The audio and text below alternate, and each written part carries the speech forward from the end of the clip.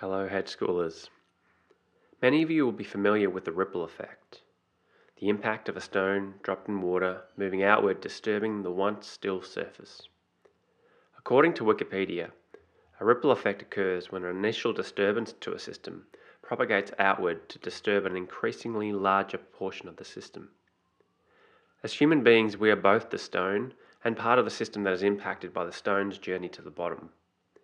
We, through our actions, words, and sovereignty, impact those around us. Others, through their actions, words, and sovereignty, impact our way in the world.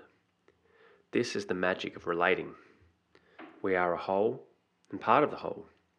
The reverberation of our actions leaves an imprint on those we relate to. We can only speak truthfully to our inner experience. The outer experience of our shape is for others to shed a light on. Our legacy is for others to carry forward. Legacy, from the root word leg, means to gather words. The legacy of the words that others gather in our memory. A bouquet of language in tribute to our ripple.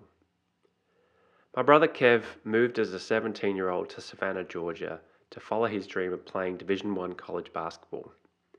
He passed away at the age of 21, so the last 4 years of his life were viewed from afar. We lived through second-hand information, lived through his version of events and news articles. When he passed, his true ripple effect came to life. People shared stories of his work ethic, his ability to always see people no matter what social ranking they had, his patience, his dedication to pitching in and playing his part, even in the face of adversity.